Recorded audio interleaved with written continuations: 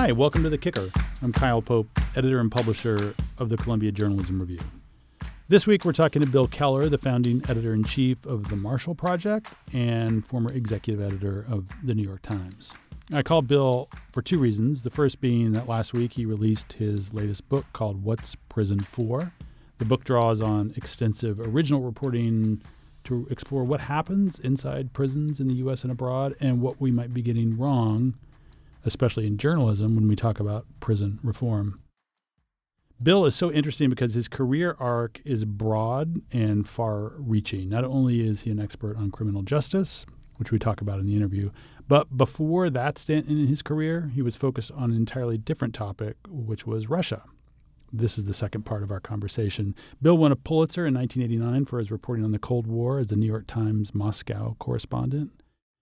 In that capacity, he intimately witnessed the final years of the Soviet Union and saw how Gorbachev loosened the reins on the press and information, something Putin has harshly reversed. He came home, and years later, in the wake of 9/11, he penned a piece for the Times Magazine about a nuclear strike on Manhattan and what that would look like. It's a piece that terrified me then, and I still think about today. And it surfaced in my mind as we were having this conversation, and as the news out of Russia and Ukraine increasingly focuses on the nuclear threat. So I wanted to ask Keller, from his experience, how scared he is about all of this and how scared we should be, and also to explore what journalists are supposed to do in reporting on something so massive about which there is a void of information. Here's the interview. Bill, how are you? I'm good. Thank you for joining us. My pleasure. I've got so much to talk to you about, but let's start with the book. It's called What's Prison For? By Columbia Global Reports. One way into this, I think, is to look at the last few weeks at Biden's pardoning of low-level marijuana offenders. I'm curious whether you think that could prompt a broader rethink in response to your question in the book, what prison is for. How did you see that news? I think his announcement about the marijuana bill is not the beginning of something, but it's part of something. But as a gesture or a symbol, it's meaningful. It's also a sign that Biden is sort of paying his penance for having been part of the bipartisan law and order festival of the 90s. I mean, the 94 Crime Act had all sorts of effects, including mandatory minimum sentences galore and abolishing Pell Grants for incarcerated students and things like that. I mean, he was the chairman of the Judiciary Committee when that bill went through, and he was not talking about prison reform then. Yeah, let's pause on that. But let me just lay the groundwork on the argument in the book. You talk about the crime bill and this absurd and immoral surge in the U.S. Prison population compared to everywhere else in the world. So what is the answer to this question right now, 2022 in America, as a country and as a community? What do we see prisons for? What is their purpose, do you think? I usually answer that by throwing out a couple of numbers. One of them is 95%, which is the proportion of people who are incarcerated who are sooner or later going to be released, which leads to the question of what kind of people do you want to set free? I mean, do you want them to be brutalized and lacking in any marketable skills and stigmatized, or do you want people who can be neighbors and citizens? That question sort of answers itself. I do dwell in the book a fair amount on Norway and Germany and the other Scandinavian countries, and the philosophy being that, yes, prisons are for punishment, but the punishment is your loss of freedom. Yes, you lose your freedom for X number of years, but you don't lose your right to not be raped in the shower. You don't lose your right to vote.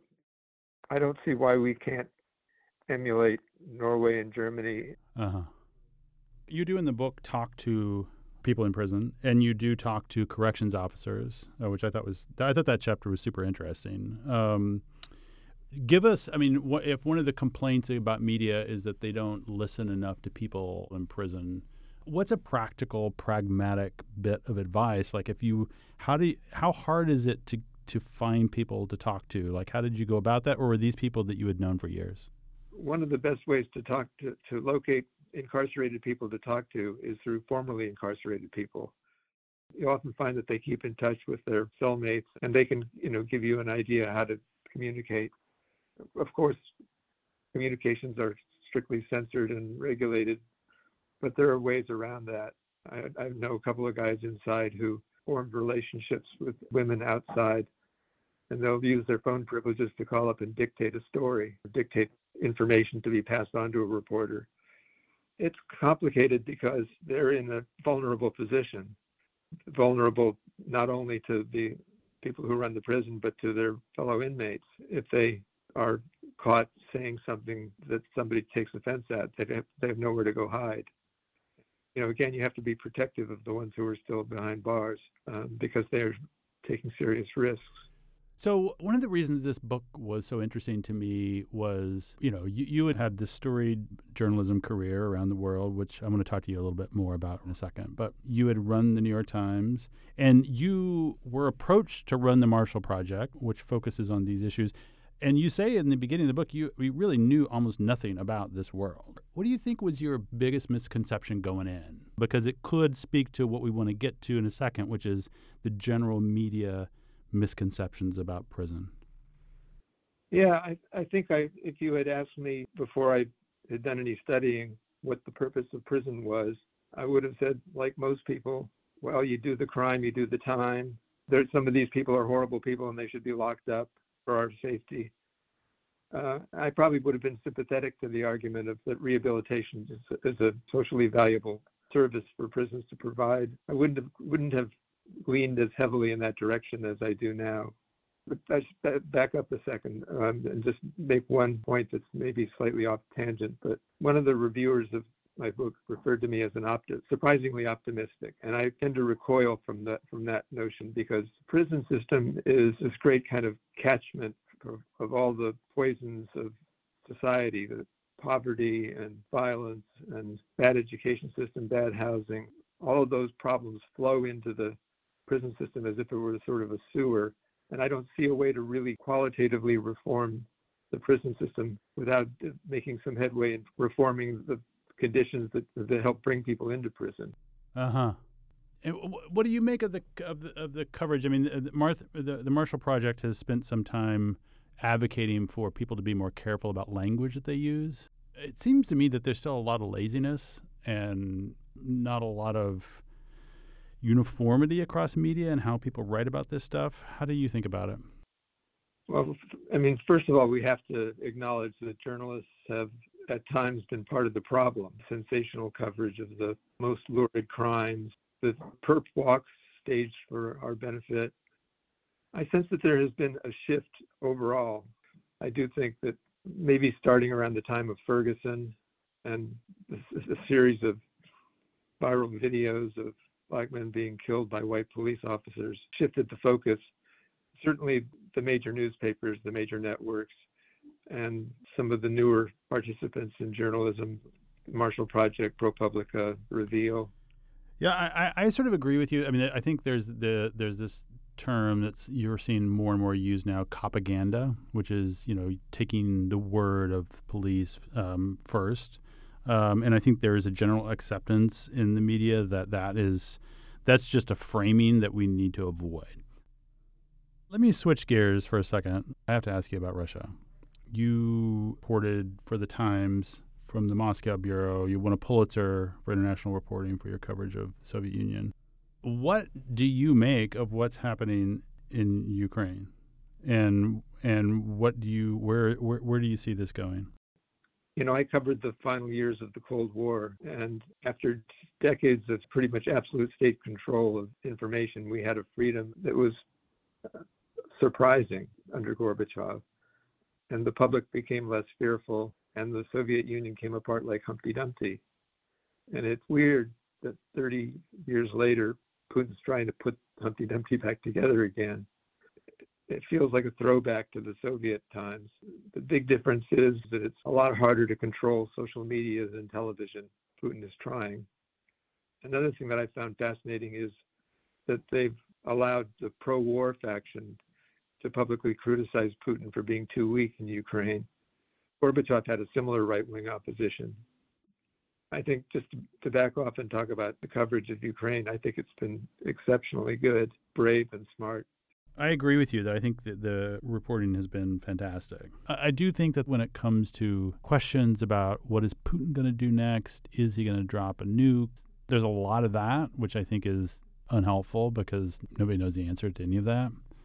After the war started in February, there was this round of fantastic reporting, and then it sort of like hit a bit of a lull, and then the speculation really sort of, the armchair generalizing sort of really took off again. And then now I think it's back to sort of more on the ground stuff. That was been my take on it. Yeah, I think that's a fair criticism. I've spent a lot of time browsing the cable news shows, particularly when Ukraine seemed to be beating back the armed might of the Russian military. And I had moments when it drove me crazy that, on CNN there'd be a panel of 6 people trying to outdo each other in predicting the future. Yeah. They had a lot of time to fill. They had a lot of time to fill, exactly. I got to tell you, you wrote probably the piece that terrified me more than any piece of journalism I've read. The piece that ran in 2002 about a nuclear bomb. You had details on what a strike in Manhattan would look like. I mean, granted, at the time, we were all terrified in general. There was a visceral feel then. I feel sort of brought back to that time right now. Do you feel the same way, or do you have that visceral feel that you had in 2002? Yes, I do have a bit of that. Yeah, a tactical nuke in the Donbass doesn't scare me as much as a tactical nuke in the tunnel under New York City, but that's because of who I am and where I live. I mean, I think using nukes would be a serious, colossal misjudgment on Putin's part, but it wouldn't be the first serious, colossal misjudgment that he's made. The answer to whether or not we should be scared of the nuclear option depends on stuff that's in his head and we can't know. It's kind of an academic question whether he might use a nuke or not use a nuke, which is why I share your frustration at people trying to speculate about what is he up to, but I think you have to do that. Certainly the intelligence agencies are doing it.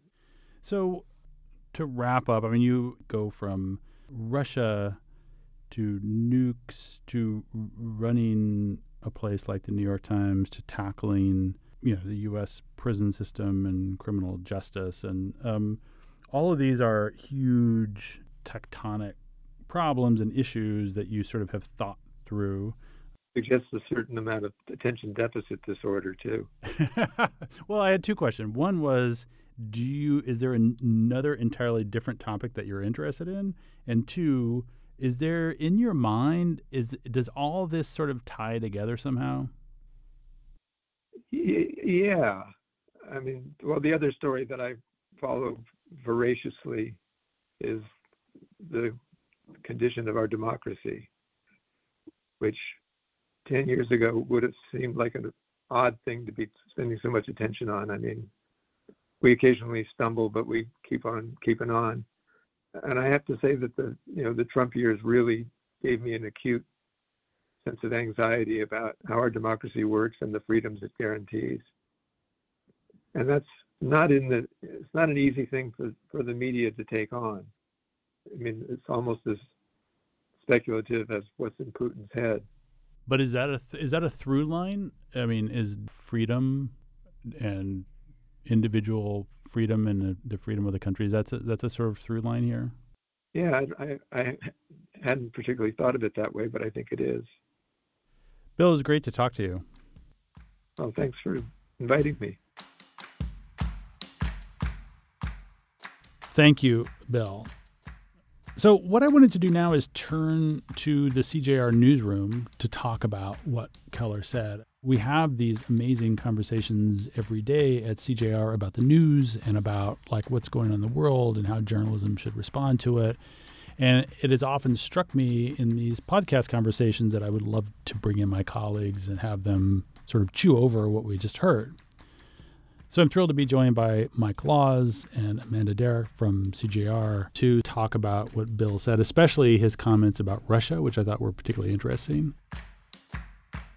We haven't done this before, sort of sit around with microphones, but it's fun to see you. It is. So what did you make of, I mean, the thing that stuck out to me was, first Bill saying this moment in time in our history was scary to him. What did you make of that part of the conversation?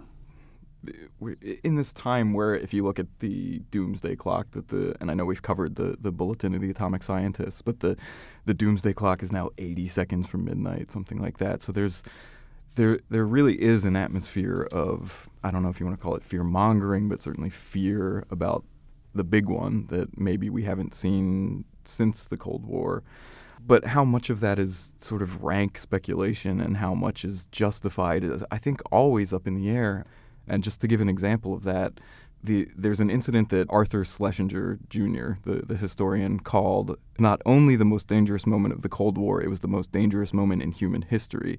This happened in 1962, and we in the West didn't know about it until, I think, 2002, maybe the late 90s. And it involved a submarine in the Caribbean or near Cuba. It was at the height of the Cuban Missile Crisis. We were really, really close to an incident that set off nuclear war that we wouldn't have known about. We didn't know until after, I guess, Glasnost. So, yeah, I'm always just sort of wary of these. You'll see them occasionally even in the New York Times or maybe the New Yorker. I'm thinking of these pieces like sort of forecasting what a bomb dropped on Manhattan would look like. And Keller wrote a piece like that in the Times Magazine. I remember reading, it was in 2002, right after 9/11. The bomb was going to be dropped at Rockefeller Center. It was terrifying. Yeah. I wonder if there's a kind of so he's of a certain age. He was a child of the Cold War. Right? I mean, he grew up seeped in this fear. And I'm more at the tail end of that period. But I definitely also remember a fear of that we could all die in nuclear war. And I do think that that's affecting, if you read, a lot of the people who are banging this drum the hardest are old, of that generation. Yeah.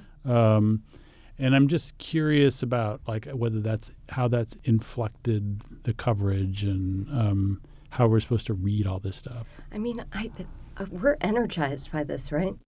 We're united by this. There's a lot that's been said about the nostalgia for the Cold War in Russia and how it has enabled Putin's rise, right?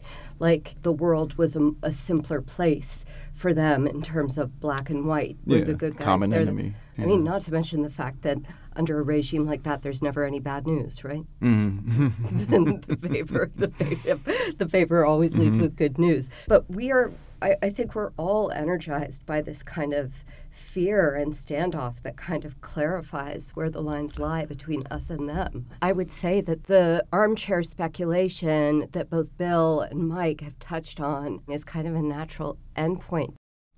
I mean, to me, it really is a conundrum that I don't know the answer to. Because Keller was critical of these armchair pundits. There's a lot of them on cable.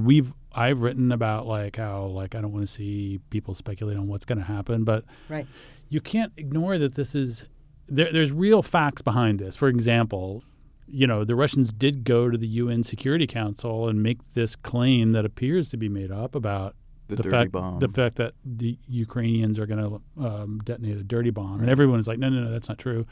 And you also had Biden say, I've been spending a lot of my day talking about this. And it was very clear that the Western governments, the U.S., the UK, France, are on heightened alert right now. They're all in phone calls. They're all talking about. There's something that's spooked them. So this is real. But how do you cover this? And how do you avoid getting into fear porn? Right. I mean, first of all, the dirty bomb claim can't help but evoke memories of the 2002 or 2003 fears in this country that would happen, which it ultimately didn't. You mean weapons of mass destruction? Yeah, and sort of the drumbeat for war in the Middle East. But yeah, it's a good question. I don't know that there's a great answer to that because these are legitimate fears. But there's also a sector of the media that's not using this as a rallying cry or a common enemy type sentiment, and that's the Alex Jones type people who are sort of twisting this to their ends and are certain that Armageddon's around the corner. And really taking it to strange places, like that, the Christians need to retake Jerusalem before this happens because this is the end times. Yeah, so it's, I think, as far as speculation, this is sort of better confined to fiction. We get great works at times like these. We get Darkness at Noon, or On the Beach, or Ice Nine and Cat's Cradle, Vonnegut. So I wonder if there's a wave of that coming. Dr. Strangelove. Yeah, Dr. Strangelove, Red Alert, that kind of thing. Yeah, I think, part of the way that we can deal with this, obviously we're going to need experts to come on and tell us how this could play out. I mean, I think it's part of the problem is going to be style. To do it with some rigor and with precise language, that'll make a difference because, of course, we have to hear what could be playing out. Yeah, and I think more qualification of who qualifies as an expert now. I mean, right. I think that may have been slightly easier at the height of the Cold War before this sort of balkanization of media outlets, So, yeah.